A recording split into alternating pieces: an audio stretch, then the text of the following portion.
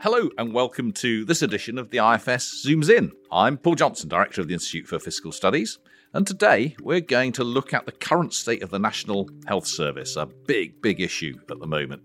How's it faring over this incredibly busy winter, looking at the waiting lists, the workforce, and in particular whether there are reasons for hope that things will improve, because as we know, things are not going as well as they might at the moment. And to do that, I'm joined by my colleague Max Warner, who's a researcher here at the IFS, and by Saffron Cordery, who's Deputy Chief Executive of NHS Providers, who represent a whole slew of providers in the National Health Service, including hospital trusts, ambulance trusts, and mental health providers. So we know the NHS is all over the headlines at the moment, and mostly not for good reasons. There are strikes, of course, and staff shortages. Waiting lists have been growing very fast. The post-pandemic recovery appears to be slow. People are staying in hospital longer than before. There's a huge number over the last year of excess deaths, not in the NHS necessarily, but across the population. And over the last few weeks and the next few weeks, we've got more strikes from ambulance workers, midwives, nurses, and so on. So lots and lots to discuss about what's going on, why we're in this position, and how hopefully things might, as I say, get better. Is there hope? So let's start by just looking at where we are. The NHS is clearly going through a very tough winter.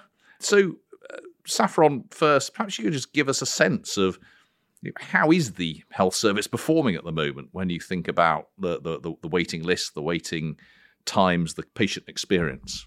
Well, it's absolutely clear, isn't it, that the NHS is under extreme pressure. And whenever we talk to our trust leaders, whether they are chairs or chief executives of a big hospital trust or whether they're the leader of a mental health service or a community service, they all say the same thing, which is that this has been the toughest winter they've experienced in their careers, and many of them have very long careers in the NHS.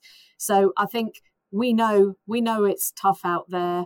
You know, we only need to look at the fact that last week's performance figures told us there was 94% bed occupancy across hospitals. So general and acute beds, 94% occupancy. That's an incredibly high level, gives us very little room for manoeuvre.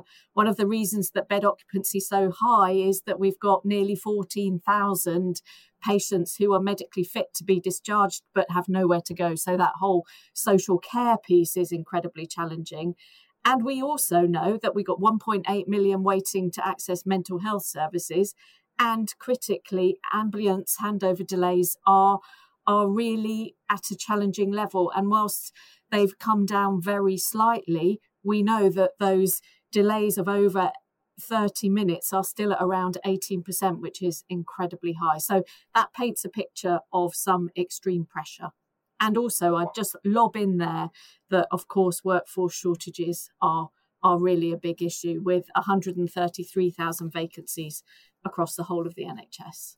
Well, there's a lot there to dig into, and we'll certainly come back to you on, I think, probably all of the points you've just made about why have we got so many people who are ready for discharge who aren't being discharged? Why are we having so much problem with ambulance handovers and so on? But Max, perhaps you could paint us a little bit more also of a statistical picture of what we can see in terms of things like waiting lists and some of these other pressures, length of time people are staying in hospital. So the NHS is a very large, complex system that provides lots of care, which means there's lots of different ways we can measure performance.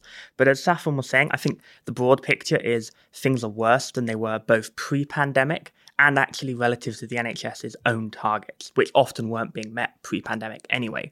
So a few kind of numbers here. For example, the waiting list for elective, so pre-planned, not urgent treatment, is at 7.2 million incomplete pathways in November. That's up from 4.4 million prior to the start of the pandemic.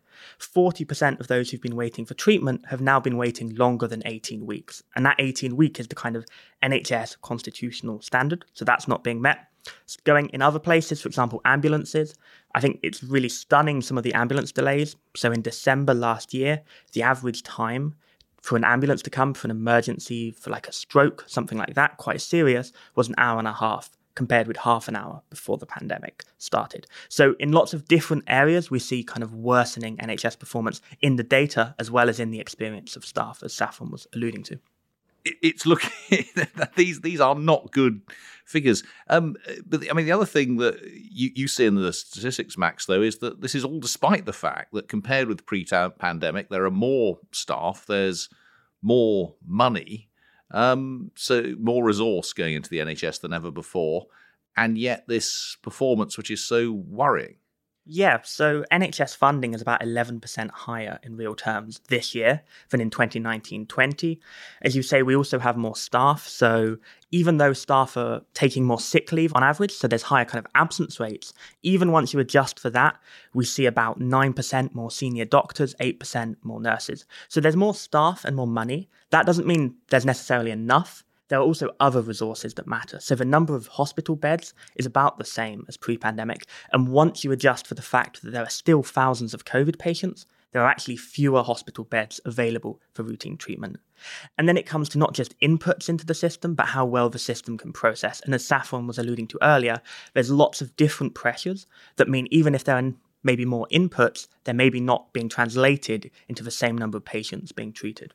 Okay, Saffron, so it would be great to just dig into some of that. I mean, it was Max saying more money, more doctors and so on, but no more beds and quite a lot of COVID patients. Is that the key constraint here?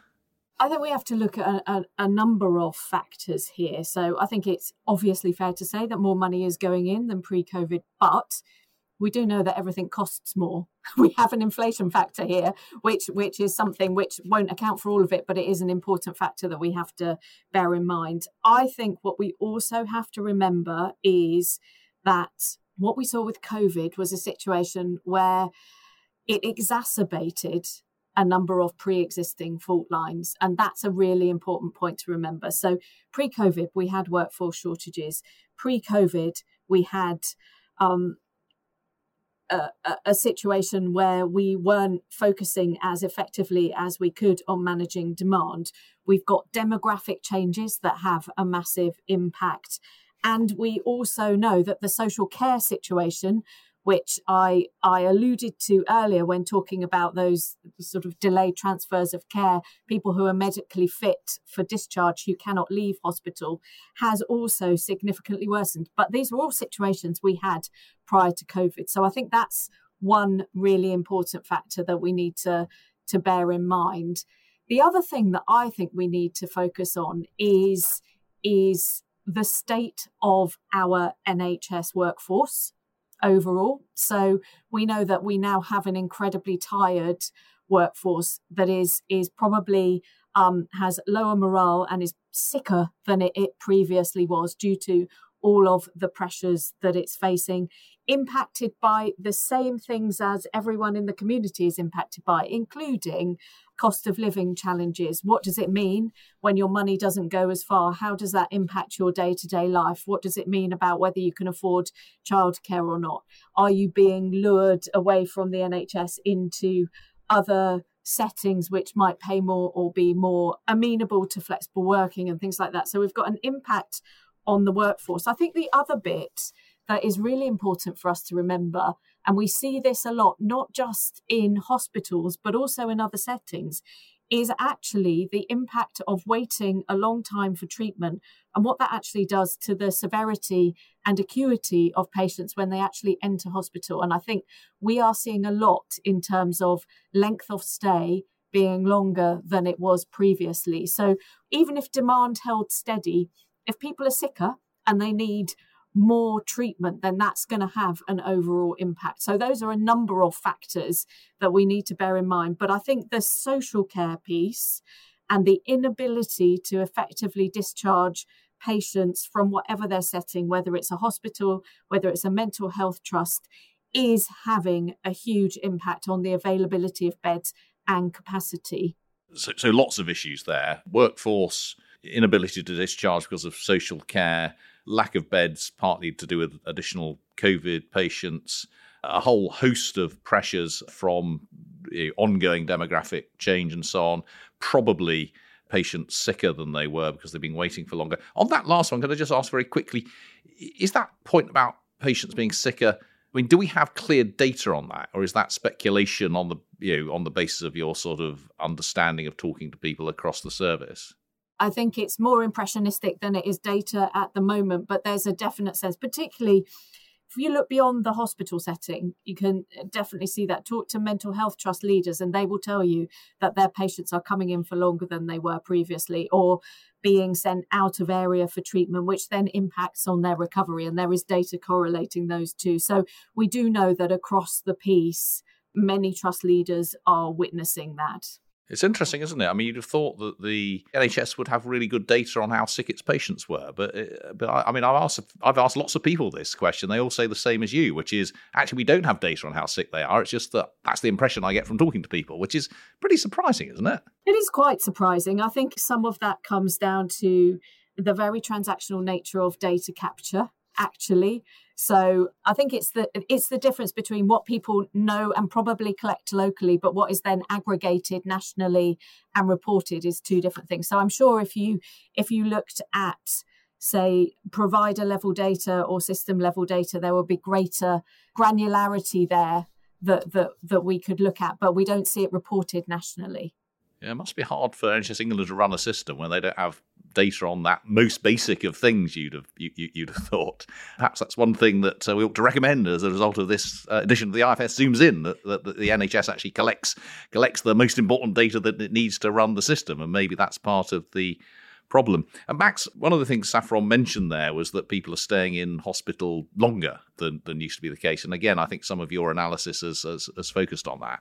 Yes, so we see that length of stay, particularly like people staying a long time, so 3 or more weeks, we do see that increasing. And we also see, as Saffron was saying, as a kind of simultaneous thing, struggles discharging patients. So I think in December, for example, there were about 11,000 patients a day that were clinically ready to be discharged, but couldn't be discharged.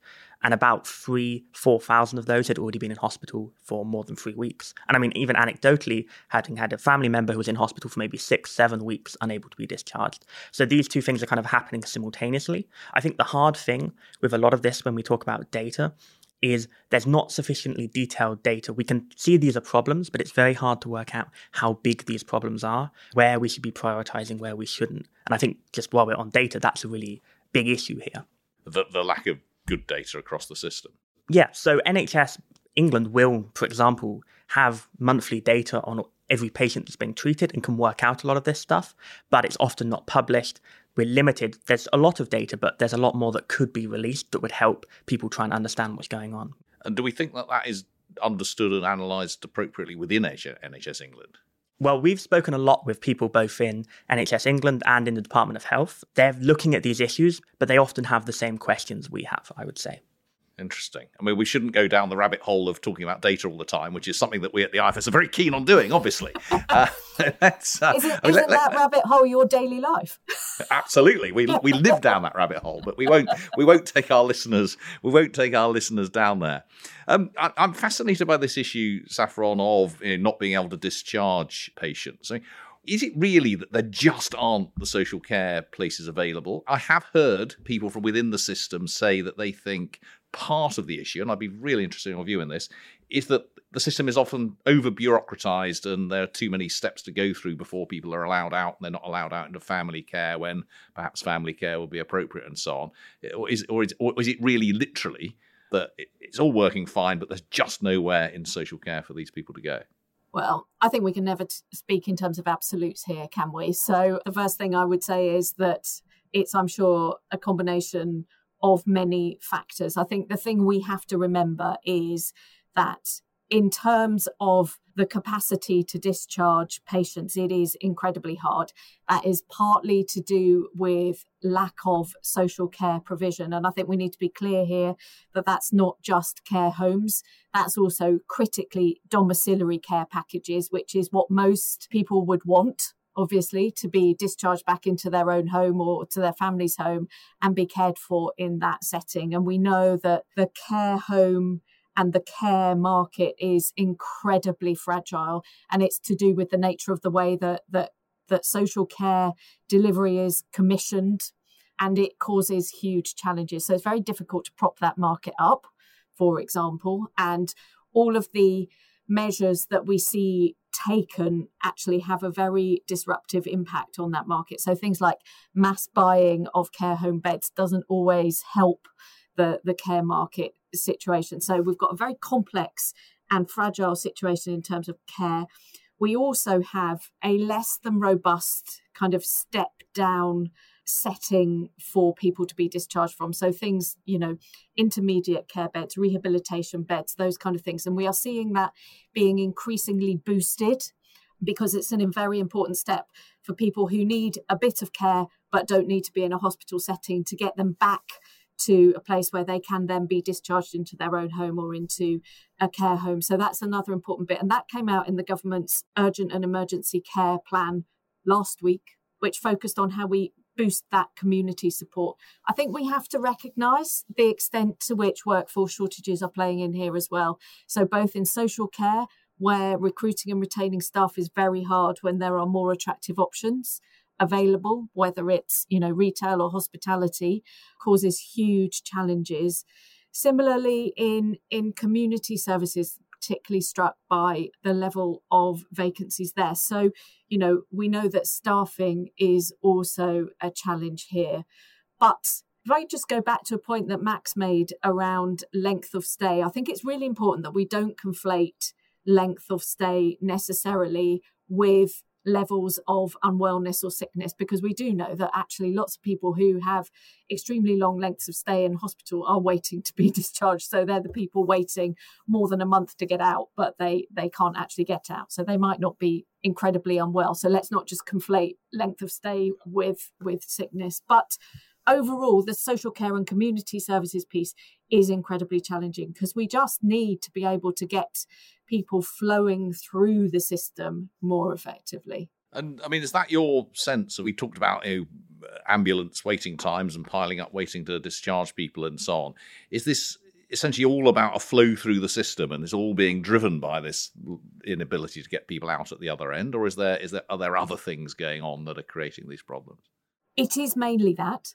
I mean, I think it's fair to say that is the big challenge, the big blocker here, which is that the fuller the hospital is in terms of its general and acute beds, then the more challenge there is to actually admit people from A&E departments into the main hospital. That means that A&E becomes incredibly full. And once A&E is incredibly full, it's unable to take on the patients who are arriving in what it feels like in their droves by ambulance into that setting. So we've seen lots of workarounds. So we have seen both in terms of the discharge piece, we have seen lots of focus now on things like discharge lounges, which lots of trusts have been doing for a long time, which is kind of moving people directly out of their beds and into somewhere from where they can be discharged. We are also seeing lots of efforts to focus on avoiding admission as well. And that's an absolutely critical piece. I think the other thing to lob into this is the fact that what we see from ambulance services is that they do a lot of that admission avoidance work themselves as well. So they are doing everything they can to avoid conveying a patient to hospital because they know that once they are there, they could be tied up in a very long way. And it's not good for ambulance services, but it's critically not good for patients to be admitted if they really don't need to. So they will do a lot of the see and treat work and look after people in their own homes. That takes a really long time compared to what we've seen previously, where people are simply picked up from their homes, taken to an A&E department and offloaded. So there's lots of complex factors in here which come together to basically also impact the capacity of the ambulance service to convey as many people as it really needs to meet demand. But they are doing a very good job in the process of keeping people out of hospital. It's very striking how complex this system is. And you wouldn't think that struggling to get someone out at one end would be what's causing you to have to wait for a couple of hours outside A&E at the other. But that's clearly part of what's happening here. I was reading something yesterday, which was this a 1% increase in delayed transfers of care, I think correlates to something like somewhere between 5 and 7% increase in bed occupancy. And so there's a really interesting relationship there. Oh, so that needs to be fixed. There's some good news, isn't there, Max, on the waiting list front, at least, in that some of the very longest waits are coming down in line with government targets. Yeah, so last year, almost exactly, NHS England published its plan to get on top of the elective backlog, the kind of very long waiting list. That had a lot of different targets. The one that's actually passed so far was that by July of last year, they wanted to eliminate waits of over 2 years. And they've been very successful, in our view, of actually doing that. The number of people waiting over 2 years for care, which is an incredibly long period of time. Essentially, no one was pre-pandemic. That's gone down by about 95%. There are about, in the latest data in November, there's about 1,000 people waiting. Now, that's a big number still, but it's a lot better. And I guess more broadly, I think we're more optimistic in terms of the waiting list that, in our kind of central view at least, waiting lists are likely to maybe flatline this year before starting to fall next year. There's a lot of uncertainty, but I think we're more optimistic than we were, say, a year ago. And you're more optimistic partly because we've sort of given up on all these people who didn't get treatment during the pandemic. It just doesn't look like they're coming back. Yeah, it's really remarkable, actually. So by our estimates, there may be 7-8 million people who would have been referred onto a waiting list during the pandemic, and they weren't, because of all the disruption. And ourselves and everyone who was thinking about this in the first year or two from 2020 thought, well, most of these people are going to return. They're going to need care. And that's how we and others generated forecasts of waiting lists that were like 15, 13 million. But that hasn't happened at all.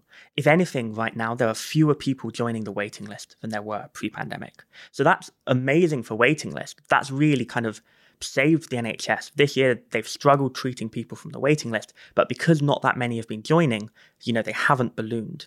But I think there's really important questions about where are those patients? Are they getting the care they need? Some of it is changes in referral behaviour. Some of it is changes in, for example, services that allow GPs to treat people without going via hospital. Some of it could be very good, but I think there's still a risk that some of those people still need care and aren't getting it. I just want to repeat that, actually, for the benefit of listeners. It is an astonishing fact that if anything, the number of people joining NHS waiting lists is now lower than it was pre-pandemic. Not by very much, but it's certainly not higher than it was pre-pandemic, despite the fact that 7 or 8 million people missed out on treatment over those pandemic years, and we would have expected those numbers to grow. So the reason that NHS waiting lists are going up is all of the reasons we've just discussed about problems getting people out at the other end, about problems with workforce, about problems with lack of increase in number of beds. It is not that more people have come on to the waiting lists. And there is this worry in the background, isn't there, that what's happened to these 7 or 8 million? Are they getting iller and iller? Did they not really need the treatment? Can you throw any light on this, Saffron? I'm not sure that I can, I'm afraid. I think that it is deeply worrying. I remember at the height of COVID being really perplexed by that figure of, I think it's about 30% of those we expected to see in A&E just didn't materialise. And that's on top of the 30% who just decided not to because they didn't really actually need A&E departments, which is a good thing. So people moderating their behaviour and using other routes is really welcome. But then there's the other 30% who can't possibly have not been having strokes and heart attacks and other very serious conditions who simply did not materialise. And I think that is deeply worrying. And it's the kind of worry that we maintain right now during the industrial action, where actually day on day, the industrial action has a bit of a chilling effect on demand, which you could say in one sense is a good thing, but it also has a knock-on effect in terms of what's actually happening to those people who should be accessing care, who aren't. Well, that's a very useful segue into what I want to be the second half of this conversation, which really is focused on the NHS workforce. I mean, we've just talked about waiting lists and struggles with A&E and ambulances and all those sorts of things. But of course, the other thing that we're experiencing at the moment is a wave of strikes across the service: nurses, midwives, ambulance crews, and so on. Let's start, Max, if you could just give us the sort of background in terms of pay here. I mean, let's take nurses as the representative group, but in fact, the sort of whole agenda for change workforce follows a similar kind of pattern. What's happened to the real, in other words, inflation-adjusted earnings of nurses over the last year and over the last 15 years or so? Yeah, so it's a really important question. And I think you're right to separate out what's happened in the last year. So if we start there, in the last year, nurses and most NHS staff, excluding doctors who are on Agenda for Change, as you say, received pay awards averaging at about 5%.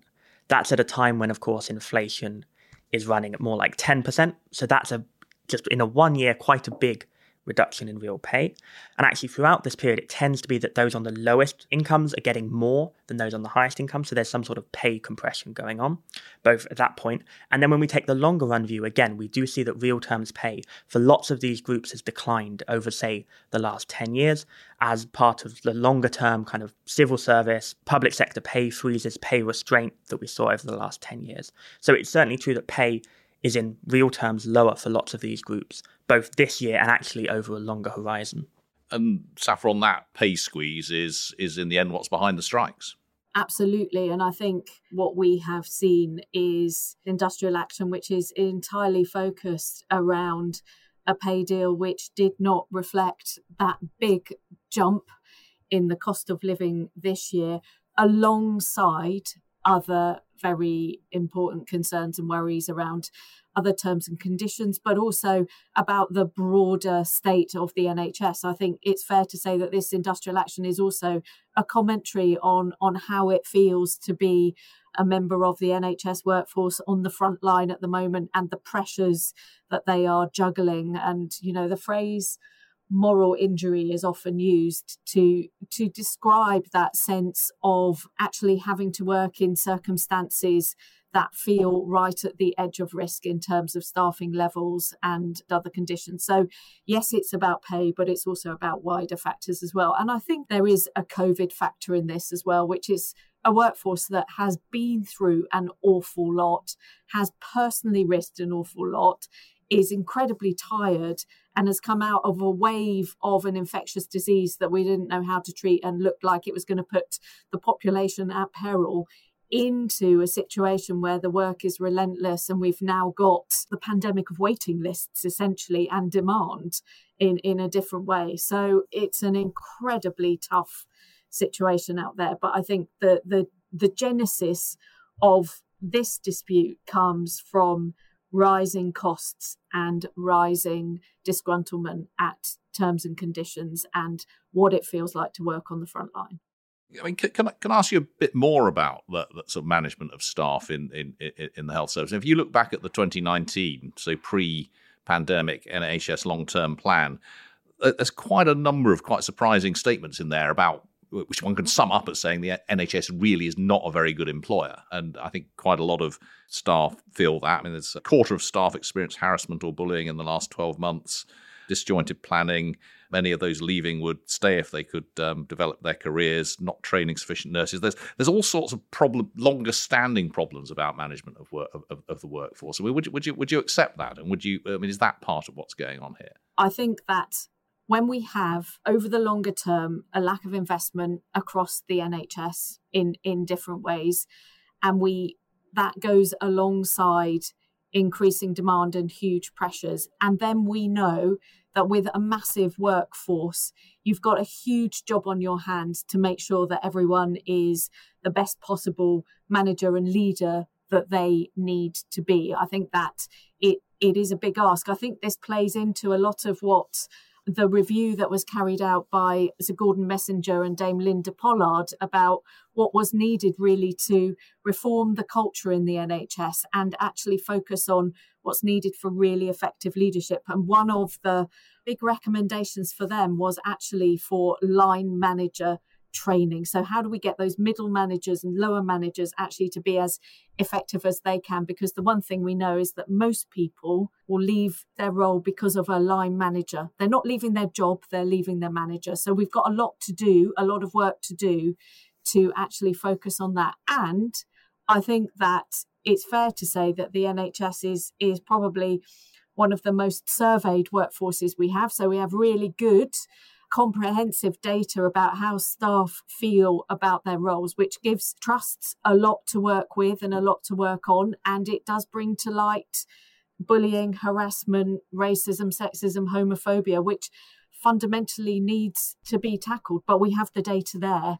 We ask those open questions and we have the data there in order to work on. But I think pressurized workplaces like frontline care do make those day-to-day working relationships incredibly strained and incredibly difficult. So yes, there is a long way to go, but I think there are also some really fantastic leaders out there doing everything they can to wrap their arms around pretty big workforces working in difficult circumstances. So, Matt, is there anything else that the data tells us about the problems in the workforce, whether it be pay or other issues? Yeah, just picking up actually on something Saffron was saying about the importance of line managers, I think something that's really remarkable for me as comparing workforce now to where we were pre-pandemic is all these clinical staff groups much bigger, senior managers much bigger. There are actually fewer of these mid-level managers. And I actually think that's part of the story, maybe on workforce, but also on these wider productivity issues. Actually, is there a question of, is there enough mid-level management? We often hear bad things about NHS managers, but they've got a key role in keeping the system working, helping with workforce. I think there's a really interesting question there as well. And indeed, the NHS has relatively few managers compared with most health systems, and there's pretty good evidence that, if anything, it's undermanaged, not overmanaged. Absolutely. And it's partly the absurd political rhetoric about bureaucrats and so on. I mean, this is a vast organisation, an incredibly complex organisation, and it needs leadership and it needs management. And without that, it's really not going to work very well. In some places, it clearly isn't. The other point to make is that we have to remember that the NHS is rightly one of the most closely regulated industries that we've got. It's a safety critical industry. It's highly regulated, but it also, I'm going to use the word, suffers from a degree of what one might call interference from various levels in the political hierarchy, in the government hierarchy, in a way that can often thwart local initiatives. If you're trying to tick all of the boxes in terms of central initiatives and what's being pushed out centrally, it makes the freedom to maneuver in your local organisation much more challenging. And sometimes we know that those very locally determined actions are the ones that could have greater impact. But it's incredibly hard to find the space and the bandwidth to be able to pursue those when we've got a government and a bureaucracy which is all over every part of the running of the NHS. There's quite big differences between different areas and trusts in performance, though. What's the problem there? Why isn't best practice moving from one place to the next? I would say that best practice does move from one place to the next. I think that what we have to remember is that, and this may sound a little trite, but I'm going to say it anyway because I think it's true, is that certainly what works in Hampshire doesn't necessarily work in Hartlepool, for example. And I think you do have to remember that setting and circumstance can make a huge impact. So we know that places that have poorer performance often are the places that struggle to recruit. So we know that in very remote rural locations, it's much harder to recruit the highest quality, highest caliber staff. In fact, it's hard to recruit staff, full stop. So we do know that there will be challenges there where actually staffing levels aren't what they should be. That's a really important factor to bear in mind, which is that if you are in a big conurbation with a number of big hospital teaching trusts on your patch with geographically adjacent organisations all learning off each other, competing with each other sometimes, but basically they're all in the fray together. It's a very, very different situation to somewhere that is incredibly remote, has one district general hospital and is really struggling in that way to get the staff on board. That's part of the challenge we face, which is geographical, demographic variation. Okay, well, that's really interesting. Big differences between the organisations. We often think of the NHS as a single organisation, which, given its scale, I think is just a wrong way to look at it. It's pretty much a whole sector of the economy, not far off. It's about half the size of the whole manufacturing sector, isn't it? It's absolutely colossal. We should start to move towards the end of this discussion, but I think we can't do that until we've talked a little bit more about money. And Max, you started off by saying that the NHS has got quite a lot more money than it had 4 years ago. But actually, the speed of increase hasn't been particularly dramatic by historic standards, has it? And indeed, if anything, growth has been a little bit less than one might normally have expected. So how much of this is down to money? Yes, so just some numbers on that. Pre-pandemic, it's hard to compare funding because of COVID funding and lots of things in the middle. So we tend to just compare 2019-20 to, for example, 24-25. Pre-pandemic, the planned growth rate there was in real terms about 3.4% per year. That is lower than the historical average over the last 50, 70 years of about 3.6%. Higher inflation, as we've discussed, pulls that down quite substantially. And then there was some funding in the budget last year to top that up. And we end up getting to about a 2.9% growth in real terms each year between 2019-20 and 24-25.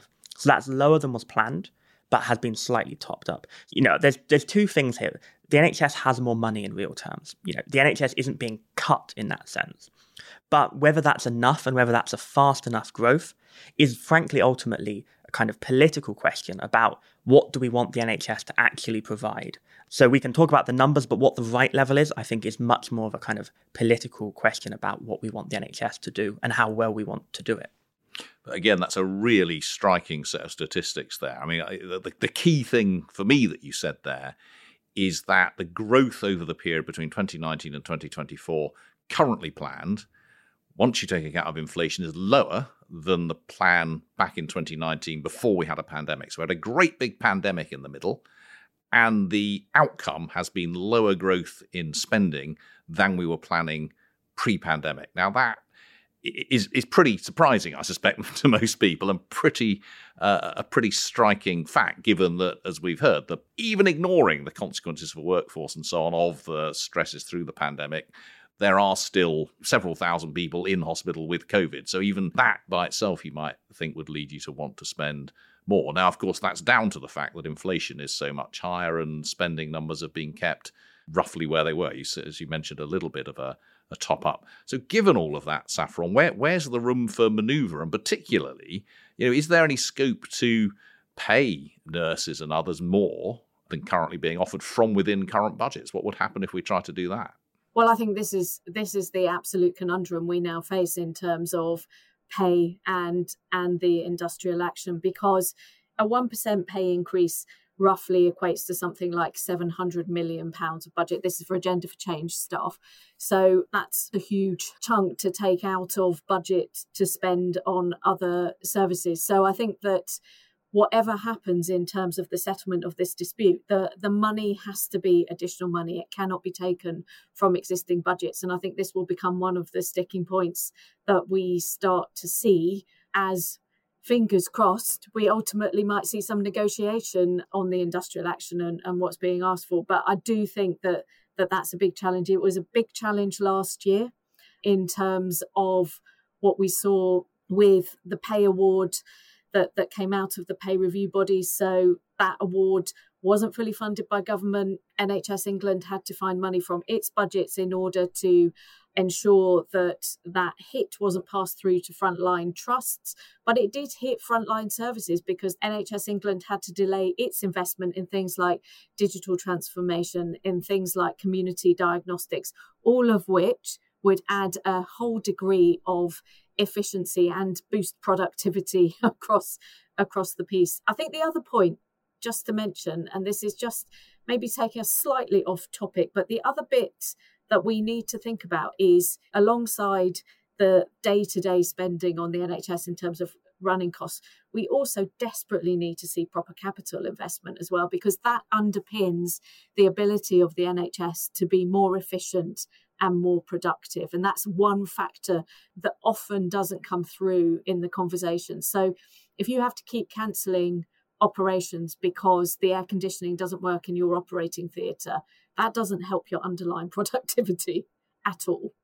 Absolutely. And the capital spending backlog is becoming really very significant, isn't it? This is where it's so hard because the NHS is far and away the biggest thing that the government does. What is 180 billion budget, something like that? Absolutely vast. I mean, you could have 3 Ministry of Defences for that, or 4 school systems, or whatever the numbers are for one NHS. So small changes in NHS funding, I might say, well, it needs another 10%, but that's nearly another £20 billion. That's enough to fund entire government departments elsewhere.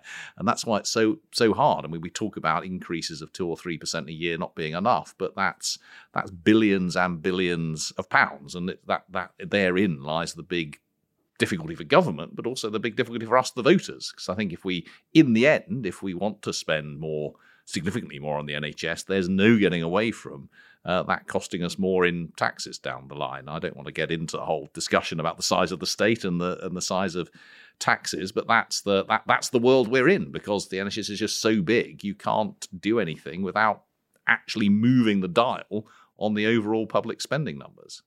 Can I just also add that we can't dismiss the knock-on effect on health services overall of having a local government sector that's been significantly disinvested in over the years, because that really does undermine any investment in the NHS. That's because of them social care. Not just social care, prevention, public health, those elements as well, which critically, if we want to keep people fit and healthy and out of hospital, we need effective investment in public health services, and we need effective prevention, and we need the kind of civic infrastructure of supporting the voluntary and community sector that local government provides. And those safety nets have really fallen away because of the lack of funding for local government. Yeah, and that's really important. Central government needs to see this as a holistic system. And as we started to discuss, if the social care system isn't working, if you can't get people in, that creates a huge problem right through the NHS. We're running close to the end. I'm looking at my notes. My last question is there any hope, essentially? Are there any signs for hope for the future? Max, looking through the data, is anything getting any better, or are we in this forever? So I think there's a couple of things I'd want to say that are somewhat signs of hope. One is, as we discussed earlier, waiting lists. We think they're not going to rise that much more. Fingers crossed, as long as things go roughly as we'd expect, I don't think they're going to rise significantly more. They're going to really kind of flatline and hopefully start fall. That's good news. I think there are some areas, we focus a lot on the big picture hospital stuff. There's some areas that have done quite well in the last year, and hopefully will continue to do so. For example, general practice actually last year had fewer GPs than pre-pandemic, but was still delivering more GP appointments. We're seeing cancer really quite almost concerningly successful increases in the number of people getting urgent referrals and urgent treatment. So vast increases there, which in some sense is good that the health service is performing well. Might be concerning why it would need to rise so much. But I do think there are glimmers of hope. And I guess as we come out of winter, the NHS has always struggled during winter. There should hopefully be some improvements. But in the longer term, I think it does remain to see. One thing we're really worried about is that these COVID impacts, we're now several years into the pandemic. We're still seeing all of these huge impacts. There's got to be a concern that this is something that's changed kind of permanently and is not just going to go away quickly. Saffron, your view on that, is this a long-term change that's going to be affecting the NHS for a long time, or will we revert to the sort of pre-pandemic normal relatively soon? I think the challenges that are with us now are going to be with us for a significant period, all while we've got a situation where trusts have made huge progress on waiting lists. You can't underestimate that. Against a backdrop of extreme challenges, they have been motoring pretty fast to get through the volume and the activity that they've got through. And that is really, really important. I think the bits of hope that I hold on to are, one, some of the spirit of innovation and endeavour that was created pre-existed the pandemic, but really came to the fore in terms of how people work together, the mutual aid, the mutual support we saw during the pandemic, and the innovation. I think that's very important. I think that We see hospitals, community services, mental health trusts all working really well within their systems. And I think that will gradually bed down. Integrated care systems, a bit techie, but, it's an important structural piece that will ultimately bed down. So I think there is some hope. And I also think that there is a bit of hope in the long-term workforce plan, which should be unveiled pretty shortly, because it will give us some sense of staffing levels that we need and an indication to government of what it needs to stump up in terms of funding to actually support that. Well, we could then have a long discussion as to why it's taken until now to get a workforce plan, but let's not go down there. There is hope, because finally we're actually going to have a plan which might tell us something about what we need in terms of a workforce. The fact that it's getting through 2023 before we get there is something, as I say, we won't dwell on. We could talk an awful lot longer about all of the things you've just mentioned there, Saffron, including the role of integrated care systems and the management and leadership across the NHS and the structure and all of those things. And maybe we'll come back to that in another episode. But I think we ought to leave it there, because you did say that there is hope. And I think that's probably the best. Hope. There's always hope, and we need it at the moment, because clearly, with waiting lists over 7 million, as I said earlier on, significant excess deaths, I'm afraid, hospitals struggling to move people out into the community, strikes, a workforce which is tired and has had really big real terms pay cuts, problems in leadership and management, and a whole series of other issues across the NHS. There's plenty to worry about, but there is hope. So thank you for listening to this episode of the IFS Zooms In. To see more of our work, do visit www.ifs.org.uk. And to further support us, do consider becoming a member for as little as £5 a month. You can find out more in the episode description. See you next time.